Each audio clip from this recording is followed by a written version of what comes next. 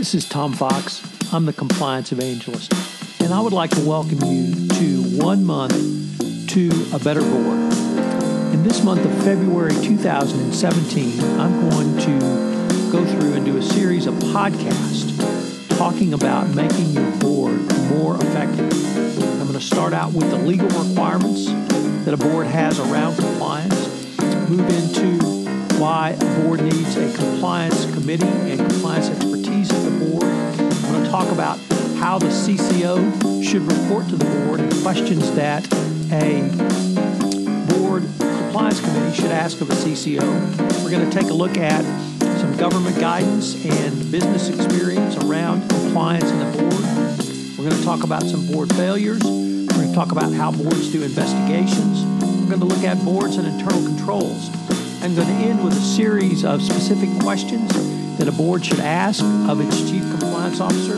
And on my final day, I will detail 20 questions that every board should ask of its chief compliance officer. Each day, I will give you a short 10-minute or so podcast with 3 key takeaways for that day, and I will accompany each podcast with text that you can use.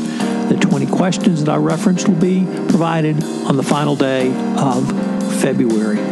This is Tom Fox. Thank you very much for joining me on this journey to 1 month to a more effective board.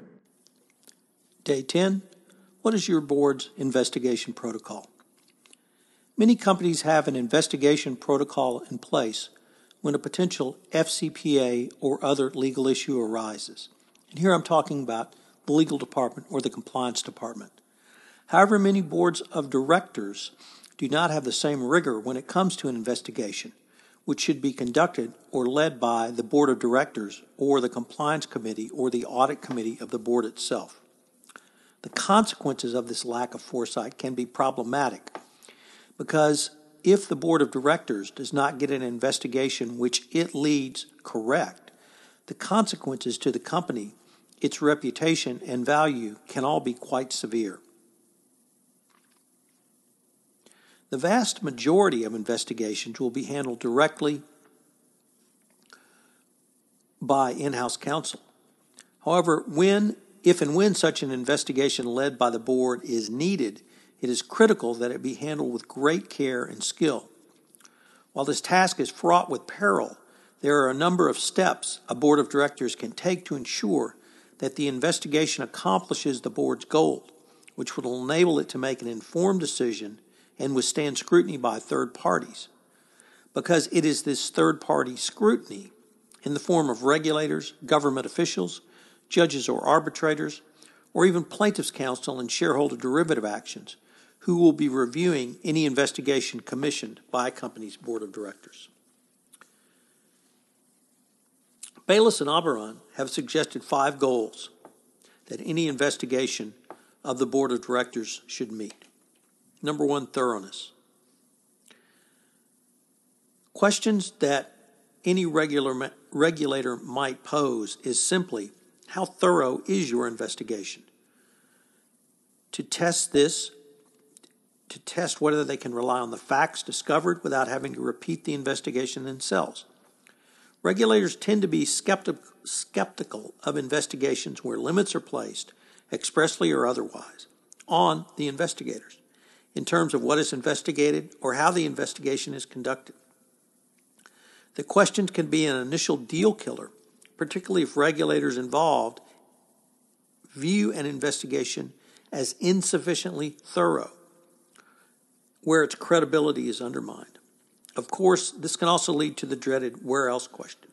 Number 2, objectivity. Investigations must follow the facts wherever they lead, regardless of the consequences. This includes how the findings may impact senior management or other company employees. An investigation seen as lacking in objectivity will be viewed by outsiders as inadequate or deficient. I would add that in addition to the objectivity requirement specified in a board-led investigation, the same must be had with the investigators themselves. If a company uses its regular outside counsel, it may be viewed with some skepticism, particularly if the client is a high-volume client for the law firm involved, either in terms of dollars or the number of matters handled by the firm. Number 3, accuracy. As in any part of a best practices anti-corruption compliance program, the 3 most important things are document, document, document. This means that the factual findings in an investigation must be well supported. For if the developed facts are not supported, the investigation is open to collateral attack by skeptical prosecutors and regulators. If that happens, the time and money spent on an internal investigation will have been wasted because the government will end up conducting its own investigation of the same issues. This is never good, and your company will lose what little credibility and goodwill that it may have engendered by self-reporting and indeed self-investigating. Here I would also turn to prong 2 of the FCPA pilot program, which requires extraordinary cooperation in the investigation. If you do not have accuracy in your investigation, you may well lose credit into the pilot program, certainly as to prong 2. Timeliness. In the world of the Foreign Corrupt Practices Act and its enforcement, an internal investigation should be done quickly, yet efficiently. This has become even more necessary with the tight deadlines under Dodd-Frank whistleblower provisions. But there are other considerations for a public company, such as impending SEC quarterly or annual reports that may need to be deferred absent a timely resolution of the matter. Lastly, the DOJ or SEC may view delaying as an investigation as simply a part of document spoliation. So timeliness is crucial. And here I would once again point to the pilot program where, and indeed back to the Yates memo, where it specified that as quickly as possible, a company needs to investigate and turn over information on individuals to the Department of Justice to receive any credit under the Yates memo, and this was certainly memorialized in the pilot program. And finally, credibility. One of the realities of any FCPA investigation is that a board of directors-led investigation is reviewed after the fact by not only skeptical third parties, but sometimes years after the initial events and investigation. So there is the opportunity for Monday morning quarterbacking, and also quite a bit of post-event analysis. Any board of directors-led investigation must be perceived to be as credible as to what was done, how it was done, and who did it. Otherwise, the board-led investigation may well have been all for naught. So what are the 3 key takeaways from day 10? Well, I think the most important thing, which has been the most important thing for some time, but has been made even more so after the Yates memo and the pilot program, is credibility. This could certainly impact who you bring in to do investigations.